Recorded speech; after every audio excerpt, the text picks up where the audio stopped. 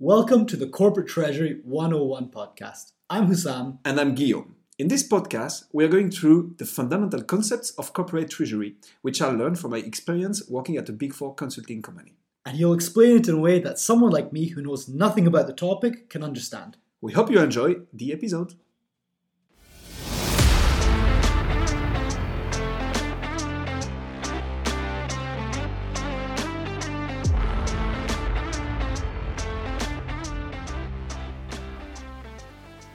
So take us through cash flow forecasting. With great pleasure. So now that we have tackled cash positioning and since we covered what cash management is, cash flow forecasting should be a no-brainer. So it's an interesting topic also because it's very representative of what treasury is actually. So let's start by the obvious, the very name of the topic, right? So forecasting is pretty straightforward, predict or estimate a future event or trend.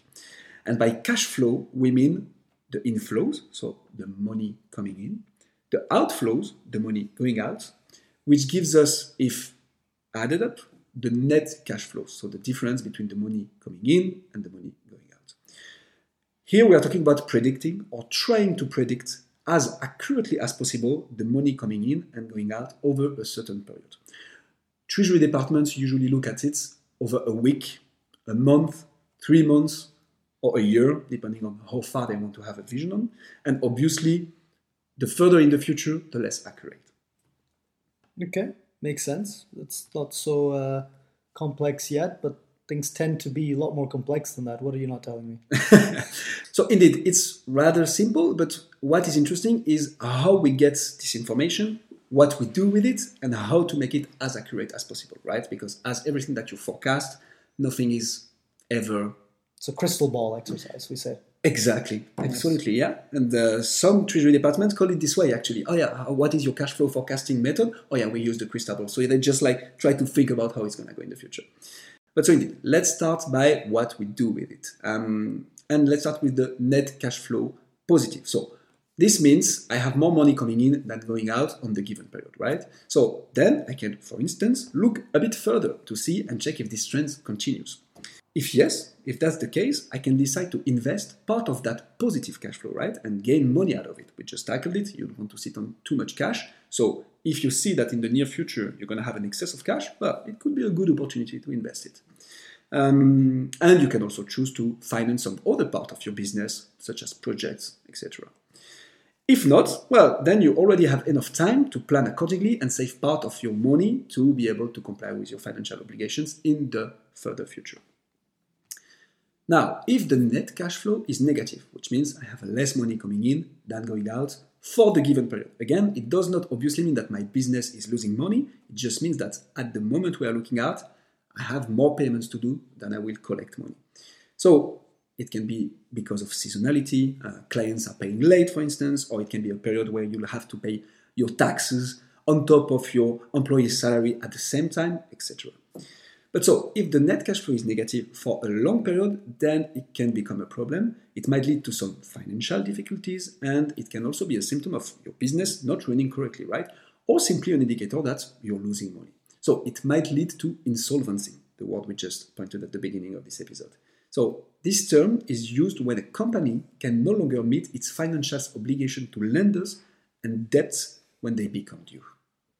Okay, so if I was to summarize all of that. Please. So the key thing about cash flow forecasting is, of course, accuracy. Absolutely. Right? Yeah.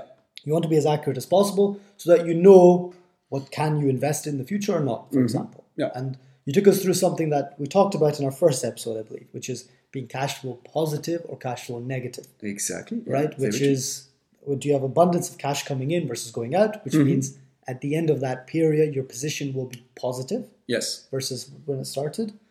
Or you could be cash flow negative, which is you're spending more than you're making in that period, which could be just that period of time. Maybe it's tax quarter, maybe it's bonus season, maybe it's something like this. You have more outflows in your business. Or it could be indicative of a bigger problem in your business. You're really sinking. And if you can't find a good reason for it, your business is in big trouble. It is, absolutely. So in that scenario where you have that negative cash flow, how do you let's say, counteract it or counterbalance it, right? Yeah. You want to get out of that as quick as possible, I assume. Indeed. But whilst you're there, what do? You have your position, so you eat into your position. Do you have like overdrafts in the corporate world? Is that something that that works? Absolutely, Usam. So corporations do absolutely have those overdrafts that you just mentioned. We call this actually an overdraft facility. That's something you might even have as an individual on your bank account, right? Your retail bank might be allowing you to go under zero. That indeed allows you to get money out of the bank account, even if this one reaches zero. It can be a solution, indeed, to make up for temporary negative cash flows, but it's not the one you look for in the first place. Well, because it costs money, obviously. You typically have this with a banking partner, and banking partners do not do that for free, or at least most of the time. So another way of tackling this issue or offsetting your forecasted negative net position could be to, for instance, ask your suppliers for more delay, right? We said that your business wasn't obviously losing money if you are negative net cash flow, but it can just be that you have to pay too early and your clients pay you too late, so you need to adjust this in order to make a positive net cash flow, which leads me to my second proposition. You can also ask your clients to pay earlier, for instance. So it's all about managing how and when money goes in and comes out. So if you can't manage with your overdraft, you would try and adjust your ins and outs, right? Your cash in, cash out flows. Exactly. To manage it. Fair enough. And that again goes back to something we talked earlier as well, which is around a lot of it's negotiation and discussion. Absolutely. Yeah, right? It's part of the negotiation. Indeed. It's part of knowing, first of all, is knowing if there's a problem and then working with your business providers or suppliers. Suppliers or clients up and down your supply chain to get to a position where you can actually handle it. Yes. Makes sense. How does that cash flow metric work in the business boardroom? So I understand it's super important for a corporate treasurer. Yes. That's his job or her job in that situation. But to the upper management, the CFO, the overall CEOs of those companies, yes, what are they looking for in the cash flow forecasting? And how do they use that to drive business decisions typically? Usam, again, that's a very good question. And indeed, cash flow forecasting is part of the overall strategy decision making, right? It's a very useful metric. And so, to answer your question, how does it affect the boardroom? Well, it can lead to certain decision making, right? Such as, can we pay dividends to our shareholders? Do we have the cash to do so? And or bonuses to our employees as well. You might as well want to be able to invest in new projects, in research and development, for instance. For this, you need available cash.